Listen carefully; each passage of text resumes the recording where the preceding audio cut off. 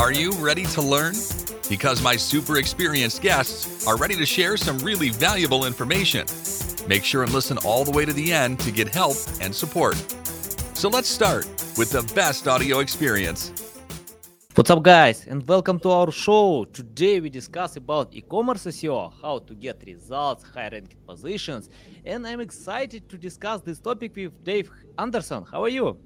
Hi, I'm good, Anatoly. How are you? Yeah, I'm good. And I saw that you changed your job and wanna get new achievements.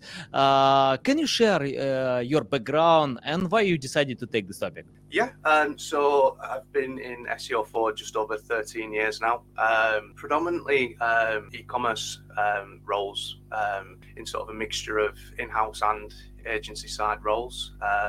E-commerce and in particular technical SEO have always been my specialty and what I've lent towards as being the areas that I enjoy and get the best results in. The latest role is going to be moving on to work with Depop, heading up the technical SEO team there. So I'm absolutely playing to my geeky strengths. Brilliant. Okay, let's start from the basics. What is the main difference between e-commerce SEO and other methods of SEO? I don't know, like local SEO, just common SEO, international SEO. Just share your insights about that. Okay, so for me, the main differences with e-commerce are you sort of replace the structure of finding information at deeper levels with finding more specific products being served at deeper levels. So the focus is more on the sort of category and subcategory structure of the site, and obviously you're converting then and there on the site is the biggest one, the biggest difference between that and any sort of traditional lead gen or generating users to a bricks and mortar store. So your metrics become, especially the on-site metrics and the conversion rates, etc., become much bigger signal with Google. So it works much closer, sort of hand in hand with your conversion rate optimization or user experience team than typically any other type of website does. You know, when I usually check out websites with 1 million pages, 100,000 pages, a lot of pages, you know, when they have a lot of products, categories, I think it's an issue with cannibalization. When you need to check out pages and have different content, how you can handle the process when you need to handle 100,000 keywords for many pages and to avoid competition with yourself? Yeah, so it's a very important area you've just touched upon. It's one of the biggest problems with e-commerce stores and SEO is the sort of on-site duplication or keyword cannibalization that it causes. That primarily through sort of filtered pages. So when you're shopping something, you select different features to change the list of products you're seeing. You've essentially got to a new page that's exactly the same as the last page you were on. You combine that with on-site search where people are searching for products, and you get another version of the same sort of page that you essentially you could have found either as a product or a category page. So it's, for me, a bit of a combination between best practice out the gate would be to add a meta no index tag rule to search pages, but keep an eye on the searches that are performed. Regularly run reports and look for keywords that indicate that there are extra categories you could be creating, things like that. And then look at the filters that you've got and the results that those generate. If they are different enough from existing pages that they are useful to a user, you should have an actual landing page set up for that with its own title, content, fully indexable. And you want to either, you want to redirect those filters to that page, but then you want to link directly to them so you're not taking Google through extra stages and chewing up Crawl budget doing so.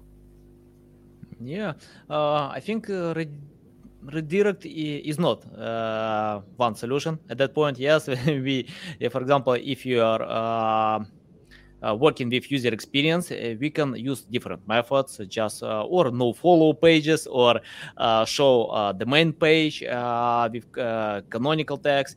Can you share insights how to add keywords? For example, we are living in the world when Google doesn't care about keyword meta tags. I think like 15 years, I don't know, many days. But how we can add these keywords and tell Google this page is about these keywords? Yeah, so with e-commerce, it's important, well, with any level of SEO, it's important to optimize your page for keywords, but you want that, first of all, in the page title that you're presenting to Google. Not directly, but I always suggest having it at the beginning of your meta description as well, because Google bolds that in the search terms and it's likely to increase your click-through rate. But then on page, you obviously want it in the H1 tag. You want to include it within the body of text that's on the page. If there's enough content and information on there, you want to be breaking down into subheaders. It'd be good to get the keyword again, or LSI keywords, so latent semantic index, or synonyms to anyone that's not from the geeky world of SEO, into sort of your H2, H3 tags on the page. Make sure that you've included it with the alt text of any imagery that you use. One, because it will strengthen the keyword optimization of the page, but two, a lot of users, especially when it's a transactional search, will actually browse through the photos that Google displays. So you can appear in the snippet, or people actually click to filter by images, and that's a good way of shopping without having to hit your site. So it's a good place for you to be showing up. You mentioned a few times about alt text, about images, but I often see when big websites have issues with creating unique pictures, images. Do we need to do it or not? For example, I know that for text it's important.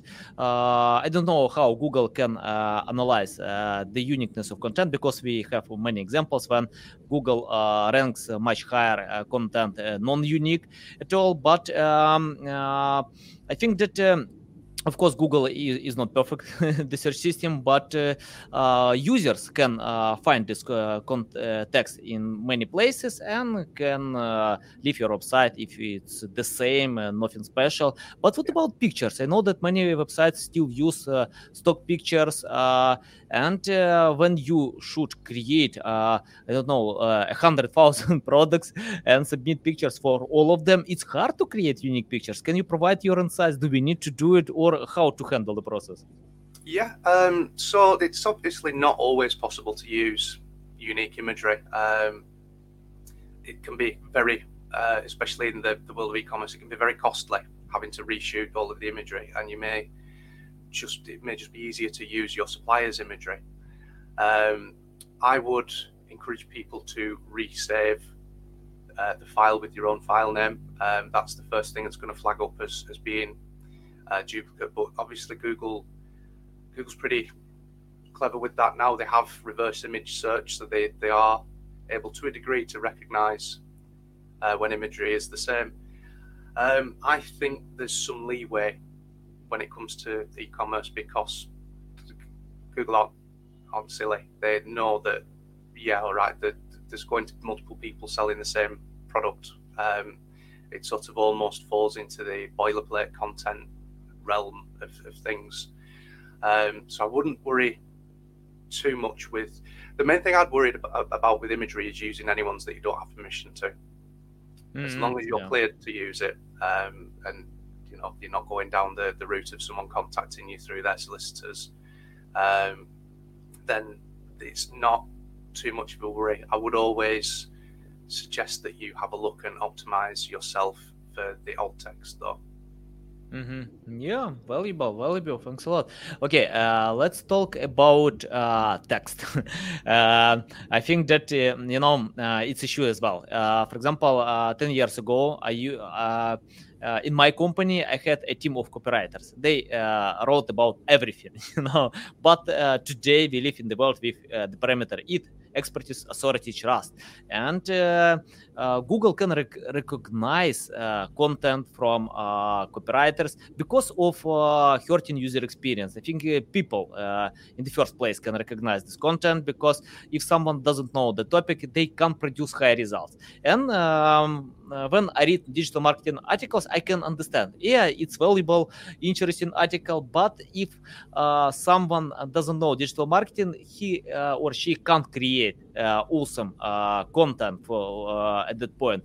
Can you provide your insights how to analyze copywriters? For example, you're SEO specialist, you wanna provide results for your client, but you don't know the topic. It's new for you, and how to analyze that text was written for the sake of having it, or really useful, valuable, much better than competitors have. Yeah. So you said the right thing straight away when you want to be looking at competitors as a start. Have a look at the keywords that you are looking to rank for and who's ranking there. You want to go in from a couple of different angles. You want to look at everything that's on the page, the content that they've got, what sort of keyword density is there, how much content is there. So going a bit deeper than keyword density, it's worth using a resource like Bruce Clay's TF-IDF analysis, and really digging into what is actually working for them, not only in terms of the content, but the way how often, but don't try and repeat exactly because you end up talking like a robot. How often are they mentioning the keyword? What LSI, so synonyms and related terms are they using? There's a great tool within Ahrefs now for that, where you can look at, once you've identified the competitor and the page that ranks that you are digging into, there's a handy little tool at the side that looks for related terms and other terms that they rank for, and this will help give you an insight into what other topics does it need to be covering or linking out to, etc. And yeah, I would say it's probably my biggest expenditure at the moment is on an SEO campaign is the copywriting, because good content will always win. It's why I don't write any copy anymore. The early days of SEO, I wrote my own copy because I'm sure you'll remember, Anatoly, we could stick a heap of keywords in over and over, and it worked. I don't write well enough to compete with copywriters of today that do well in SEO. So it's worth having collaboration between the product owners and who have that wealth of expertise. Try and make it collaborative. Don't settle for simply having a brochure handed to you, because a lot of it, when you don't have those expertise, is going to mean nothing to you. So having that communication between the skilled copywriter and the product expert to make sure that everything makes sense. And I'm sure you'll appreciate, as you work with different verticals and different markets, you end up an expert in just about everything over time because you've looked at it that long. So there is that learning does occur, and you will find that the product expert has to spend less and less time with the copywriter. It'll just become second nature because they've already learned all these things. But there has to be that synchronization between the two at the beginning of campaign. Yeah, valuable. I think that yesterday I checked out LinkedIn requirements for many companies, and they're looking for marketing specialists. And it's interesting when they are searching for SEO specialists, they wanna find people who know keyword research, technical optimization, copywriting, content writing, filmmaker, many other issues, link building, broken link building, guest posting.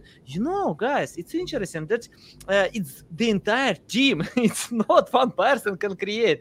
If you, I like your insights about focusing. It's better to focus. If you don't try it, leave this job for someone else. For example, I like writing. It's my style because I usually spend a lot of time with writing, can improve my skills at that point, but it's my way, you know. And it's better to focus in one direction. Don't try to find just one person who will handle the whole process. And can you provide your insights from your experience about recommendations? For example, when you provide the list of recommendations to your customers, Yes. Which ratio they can complete, you know? Because I often see when projects, webmasters have no time or busy or have no resources to provide all my insights that I give to them.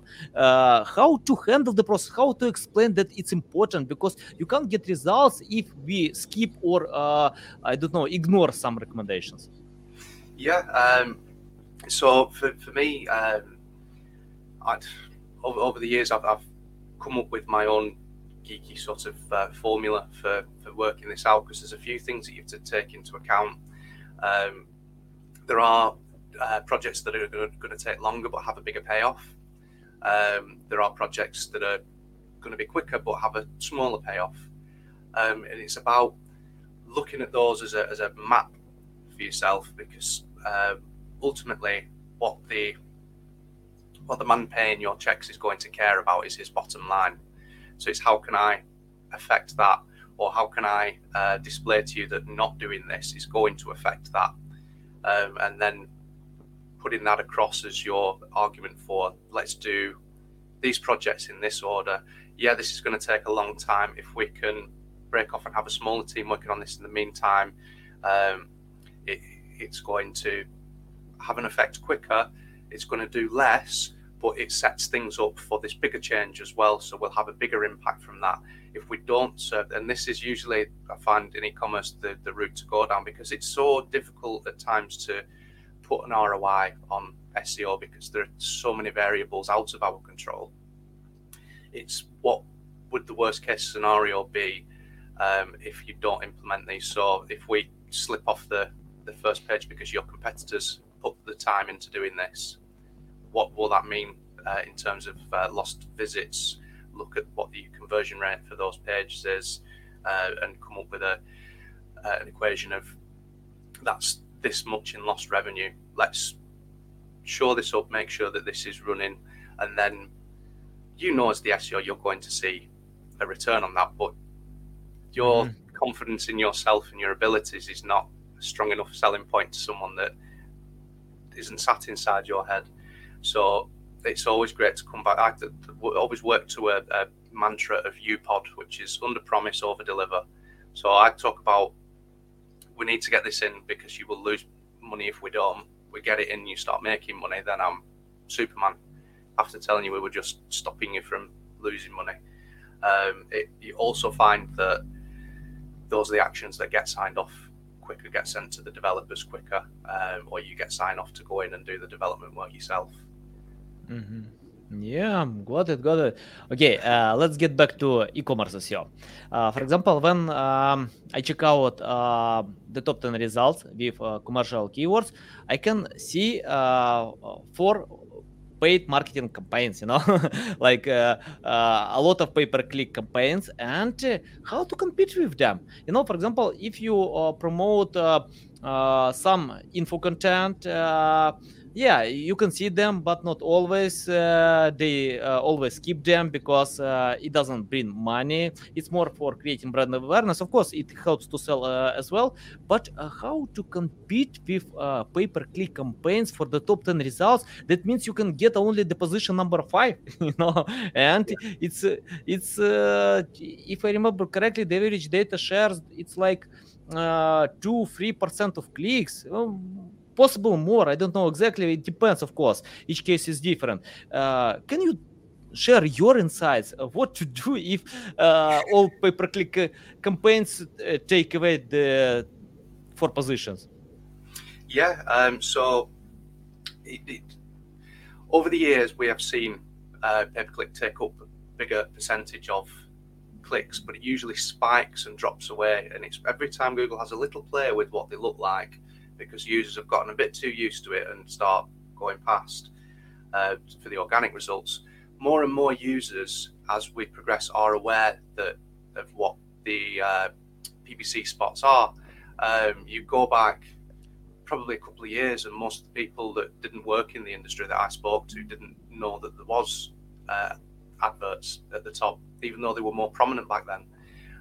People seem to have become more aware of the fact that you can appear at the top and will have the little ad text next to your listing, and they're more inclined to scroll past. So Google get smarter each time. They introduced the shopping carousel and things like that, which have an effect on e-commerce as well. Interestingly, from an e-commerce perspective, showing up in both spots gives you a greater click-through rate for both listings than if you only have one. So I've never viewed SEO and PPC as being enemies. They are cousins, if you will, and they should be helping each other. As I say, appearing in both spots means both sets, both your ad and your organic listing, get a higher click-through. I suppose the psychology of it is that a user sees it as an endorsement. Oh, these guys are there twice. They must be good. But it's essentially making sure you've got the strongest possible call to action and USP. So for me, this is where your meta description really comes in. Your meta description, as I mentioned earlier, should have the keyword or the query that you are expecting users to come through on, because Google bolds that. That's your first click-through aid. You then go with a USP. So what's my unique selling point? Why am I different to the competitors? Why should you click me and not the guys sat around me in the rankings? And then a call to action. It's amazing how much difference it makes having a call to just to click here, visit the website today. If you take that out, your clicks drop, and it baffles me. It's as though people haven't realised what they were supposed to do until you say that. But it works, so it's always worth having it there and testing over time which are your strongest USPs and calls to action to have. And PPC is really useful there again because you can test them much quicker because they get traffic immediately. It's much better reported because Google's making money out of them, so they're suddenly a lot more helpful than they are with us SEOs. And it's really actionable data, so test your USPs and your call to actions with your PPC as well. The two really can benefit each other. But yeah, beyond that, making sure you make use of schema. So snippets like if you're not collecting reviews on your site in e-commerce, start now. It's a conversion aid, not only in Google when you can include that as your snippet and should display the gold stars and number of people that have reviewed that product, and on the basis that you're selling a good product in the first place and people like it, that's always where I'd start. But when you've got a good star rating with a good number of reviews as well, you are going to get more of the clicks. But it's also conversion aid on the website. People will look for that, and it falls into the sort of EAT and Money Your Life rules, that it's an endorsement, and these are the things that a user wants to see. So these are the things that Google reacts well to as well. But yeah, beyond that, we're at the mercy of Google having to make it clear that people have paid to be in the paid spots and the users being able to pick up on that. It's only when they change things up that we start losing a bigger share of that to the paid ads. I have a bunch of questions. You explain well about everything, but I want to know more. That's why my first question, you mentioned about the each parameter, expertise, authority, trust.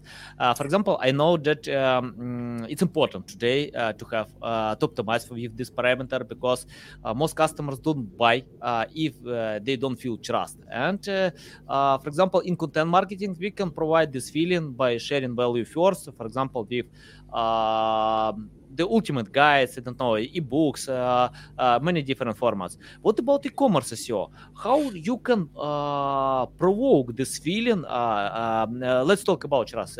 Skip about authority, just trust. How to provoke the trust feeling for e-commerce SEO when customers open our website and they don't feel enough trust? Can they buy from us or not if our brand is not recognizable well in the market? Yeah, no, exactly. And within e-commerce SEO, the first people you want to be talking to about these signals and metrics is your user experience team, because they've been satisfying all of these needs without realizing that they were working towards EAT, because these are buying barriers. So they've been looking to remove those for forever. One of the best examples I've seen over recent years in e-commerce of removing buying barriers for me has been AO in the UK. So Appliances Online, who sell appliances online, basically everything that you need for the home from an electrical perspective.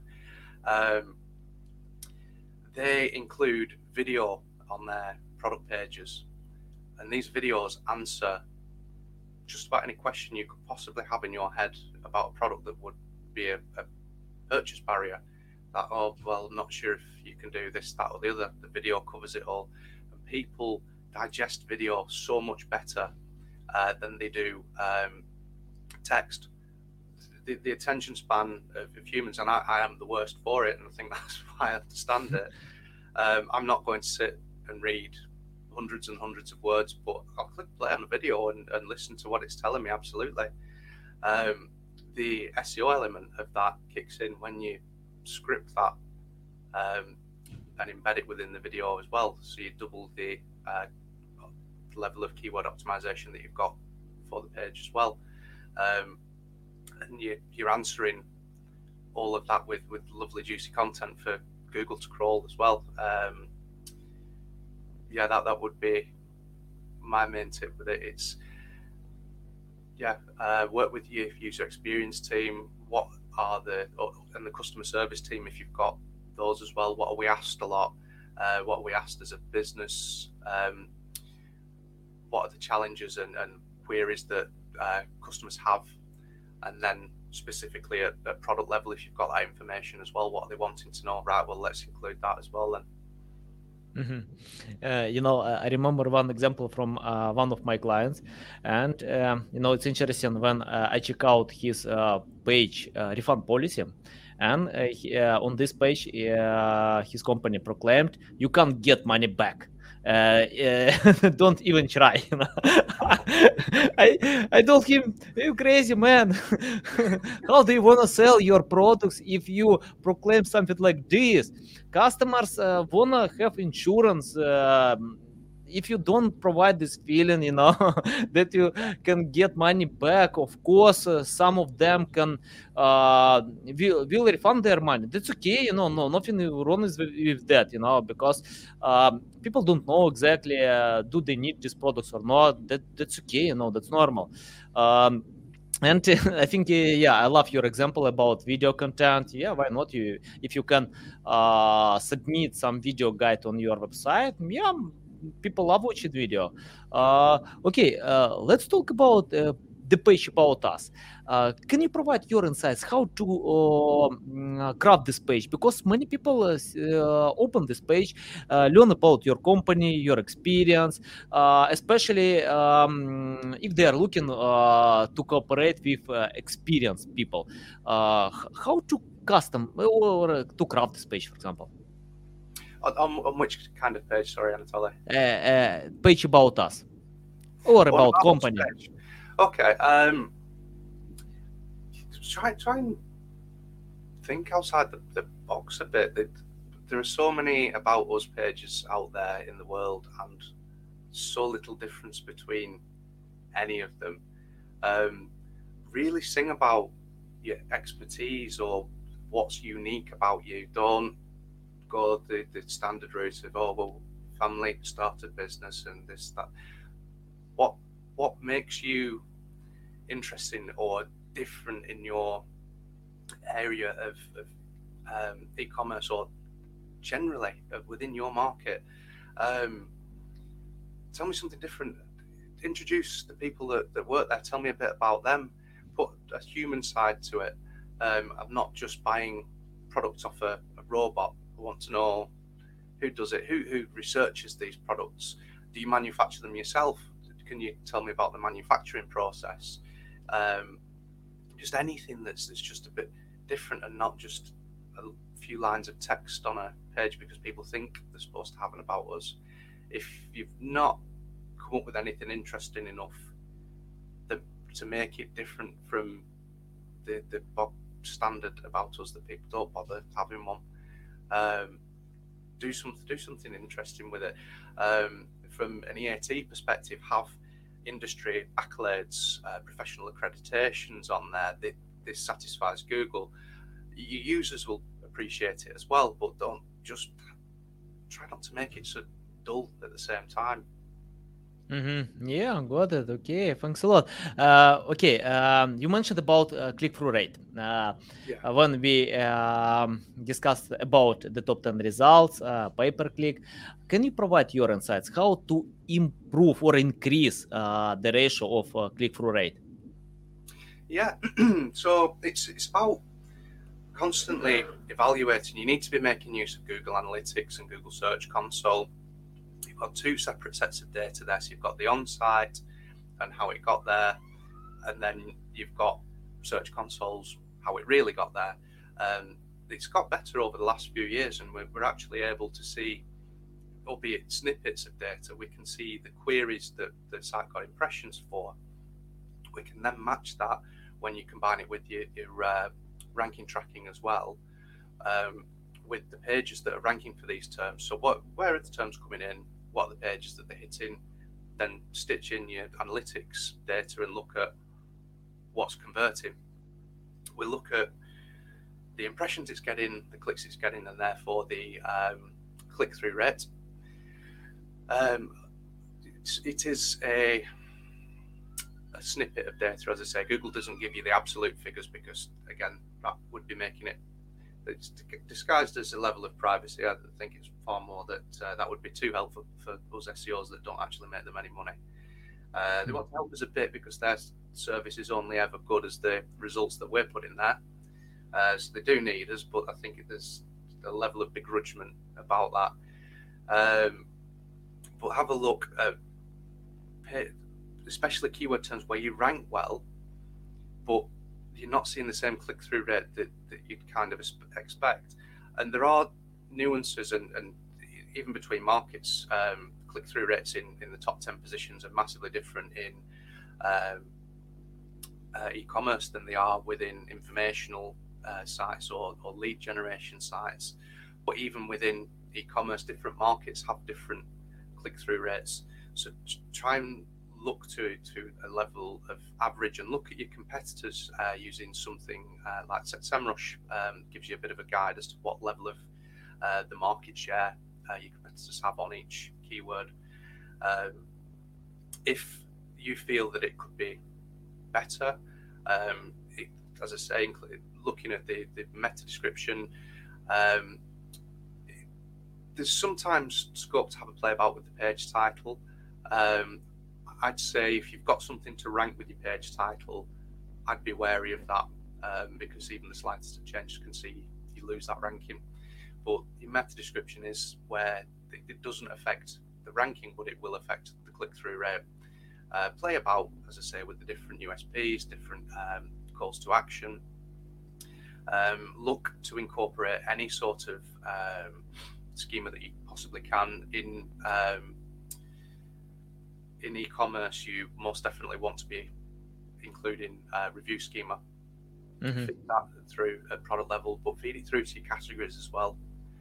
You can accumulate the data, so it's the review total of your brand and feed that through at category level and show up and show differently than many of your competitors and grab the clicks there. I've been in position 3 for terms before and been getting the lion's share of clicks just because I've got the gold stars and nobody else has. So it does make a difference. If it's a more informational search and you've got FAQs on the page, mark those up. You've suddenly got 2 listings worth of real estate on that page. There's so much schema now that you can use. If you've got step-by-step instructions, think that that's great for mobile. There's all sorts, and it's really worth having a look through Schema's site to see what different types of markup are available to you, and then tie that into the information you have on the page, or look to create it. But yeah, it's make sure that you are analysing the data constantly, because ranking on the first page is not the end of the battle. You want the traffic and ultimately the conversions as well.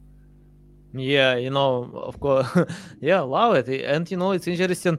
Sometimes websites have traffic, not bad, but they don't convert good. Yes. Can you provide your insights how to learn users' behavior? Of course, we can use Google Analytics to check out time on site, other metrics, for example. I don't remember all of them, but it's interesting that Google doesn't care about many of these metrics. For example, a bond, cart abandonment, many others. Google considers the metric dwell time. If people open your website and get back to the search results, that means they are not satisfied with your content. They wanna search for something. For some other content. Can you provide your insights how to learn users' behaviors on a website? Yeah. So again, using the same sort of metrics from Search Console and analytics, it's understanding the terms that they came through on the page that they came to. Split your keywords that you track into and you should do this at keyword research level as well. Look at sort of informational searches versus transactional searches, and research level searches. So you've got your informational searches where someone is ultimately going to look for an answer and then leave because they've got their answer. So that's important to understand. You weren't ever really likely to get a conversion there, and if that page was supposed to be a page at which they converted, then you've essentially served them the wrong page, and you need to go back to the drawing board with, right, do we need to have a different page ranking for that term, supporting the term, and making sure that the page that is ranking now is ranking instead for a transactional term. Research, you can have them land at your category or product pages if you've got a good answer that then takes them down the funnel to that transaction. Ultimately, transactional terms, you've got to understand if someone's landing there and not making, not every time, but if there's a large amount of people landing there and not making a high enough level of transactions, they're not converting at a great enough rate, you need to be looking at why. And this is again where you need to be working with the CRO, user experience team, and looking at how you can collaborate together so that it doesn't affect SEO and your ranking, because that at its most simple, usually the best way to get a product page to convert better is removing everything but the buy button. But if all that content's suddenly gone, you're not going to rank there anymore. So it's striking that balance of making sure that the on-page messaging is strong enough. And this really is important for you as an SEO as well, because especially within e-commerce, the on-page and on-site metrics are such a strong signal now for Google, because they've really switched up how they want to rank websites, and it's centered around what's useful for the user. If I'm landing on a shopping site and not purchasing, and there's enough of us doing the same, Google's going to look at that and go, well, this wasn't useful, then let's bump them down the rankings. And that's obviously the last thing in the world that you want. So the days of the SEO being able to go, I bring the traffic, what happens when it gets there, that's not me, are long gone. It's some years since that's been okay tell people. I'd still hear it occasionally, shockingly, but that is not where your journey stops, because that is not where Google's metrics and Google's understanding of how a website should rank stop. Okay, got it. Okay, let's talk about link building. I think the hardest part of SEO. And for example, if we touch only white hat link building, skip black hat techniques for e-commerce SEO, how to provide this link building? Because I know for content marketing, I can share some valuable blog posts or case study or ebook or anything else, even free tools. But for e-commerce SEO, when I ask any webmasters, please link to my content, of course, don't beg. Of course, just wanna tell them it will be valuable to their audience to link to my e-commerce content where I sell sneakers or anything else. Yeah, I think it sounds weird, it will be valuable or not. And even if it's valuable, webmasters can think, oh, why I need to link to e-commerce content? Can you tell how to provide e-commerce SEO link building? Yeah, so for me, it should always start with competitor analysis. So at the same time as we mentioned earlier, you'd be looking at all the on-page elements of what's making these websites rank. You look behind the curtain as well. So my preferred tool for backlinks is Ahrefs. Ahrefs seems to provide the deepest level of data for my money. And I want to look at the main keyword terms that I am looking to rank for and the supporting terms. Who is there time and time again? If you got people like Amazon and eBay up there, don't include them in your backlink comparison.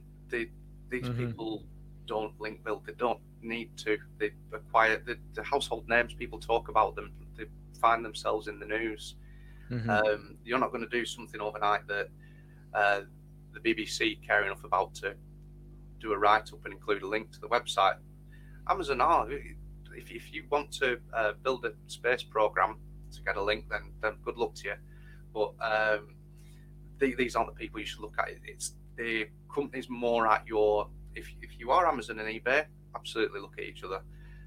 Aside from that, look at people that are around your level that are managing to rank well. Amazon and eBay have a good organic presence, but they don't own every single keyword term in the world, and not even in individual niches. So within your niche, there is always going to be other competitors. What's powering them from a link perspective? It might not even be from a link perspective, and that's where you can make a difference. But what links have they got from what websites? Look at those from the perspective of, are these valuable from an SEO perspective? And you'd look at sort of the bog standard metrics of how many visitors does that site get, how natural does it look, how many people are they linking out to, is it out and out just announcing to Google, I sell links to people, because those aren't the ones that you want. But build on that gap analysis. You build with your gap analysis and look to close that gap by gaining those links. You can go one further using a term that a lot of people call skyscraper tactic, which is try and steal one of those links from your competitors.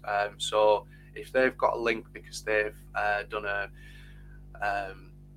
study or a questionnaire that they've built data from and then provided information, could you do it better? Have you got a big enough customer base that you can reach out to with this questionnaire? Have you got enough sales data that you have market data? Create a more up-to-date one, create a more in-depth one, create a better one. You're creating great content for your website, which is always a win. Make sure that you're internally linking to pass that equity and authority to money pages as well.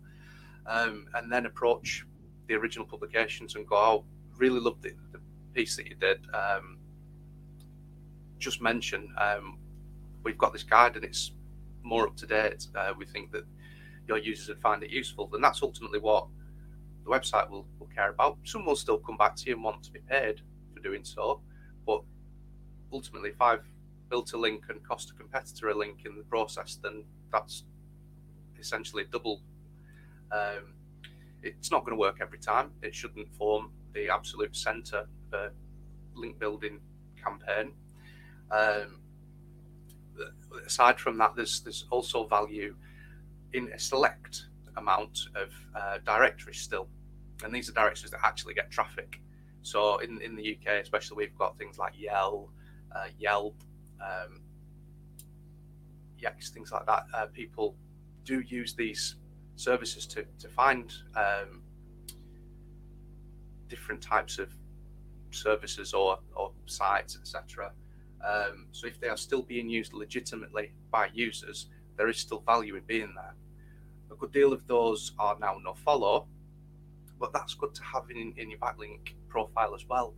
If everything in your backlink profile is a followed link, that looks incredibly unnatural to Google, because that's a little more than a fluke that every single one of those is followed. And they're all keyword optimized anchor text, and hang on just a minute.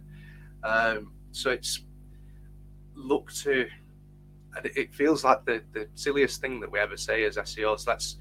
Let's make sure that our link building campaign looks natural, because in its nature, the fact that you are doing it isn't natural. But you have to be a household name before you start acquiring links without trying. And people a few years ago got on the sort of content marketing wagon and thought that if they put up content that they'd suddenly get links out of them. How are you making sure that people see this content? You do have to approach people with this content. If it's valuable enough and you present it in the right way, and don't just spam a load of journalists with this is amazing, this is amazing, this is amazing. You will acquire links. Not every time, but you want brand mentions. You want brand mentions, you want non-followed links, and you want followed links. You want to have a mixture. There's not really any harm every so often, but not as the center again of your strategy to have sponsored links and sponsored posts on sites. It's PR. You cannot tell me that in the sort of offline world of marketing that it's not okay for people to pay to have their brand out and about. So there is a level of understanding. If it becomes the sole way that you build links, yes, Google's not going to like it much. But if it's part of a broader strategy, for me, it's about thinking of as many avenues as you can go down to acquire links and start attaining them. Good, deep insights. And it's interesting. You mentioned about Ahrefs. I think that I read the study that SEMrush outbid Ahrefs twice because many years SEO pros thought that Ahrefs is much better with link building, with finding links, but today it's not the case. And I analyzed a few websites, and it's really SEMrush has much bigger links on their database, and even more, SEMrush provides a free access to these links to the end of 2021. That means today we can analyze all these links in SEMrush for free. I think the main reason SEMrush wanna overcome Ahrefs, that's okay. I love competition, more competition, better tools we have. We will see what Ahrefs will do, but today, SEMrush has a lot more links on their base. Okay, Dave, I have the last question. How people can reach out to you, learn more about you, and order your services? So find me on LinkedIn. My page is David-Anderson SEO. Very creative. I'm also on Instagram, Dave Anderson SEO. Reach out to me. I accept any and all follows and connections. I don't believe in shutting anyone out in SEO, because we're a community that can only help each other grow. If you've any questions at all, reach out to me through LinkedIn. I'm happy to have a conversation with anyone, especially if I get to talk geeky metrics on technical or e-commerce SEO. Great. Okay, guys, you can find all links in the description below. Listen us on Google, Spotify, Apple. Thanks a lot, Dave, for your time. It's valuable. I've learned myself, and I noted a few insights. I'll check them out. Thanks for your time. It's valuable, and always welcome to see you back. Thanks for listening to this entire podcast. Please rank your experience in Apple, Spotify, Google, or any other platforms that you may use. Also, please share your ranking mark on chat at SEOtools.tv to get a special gift. We'll see you soon on other valuable audio podcasts.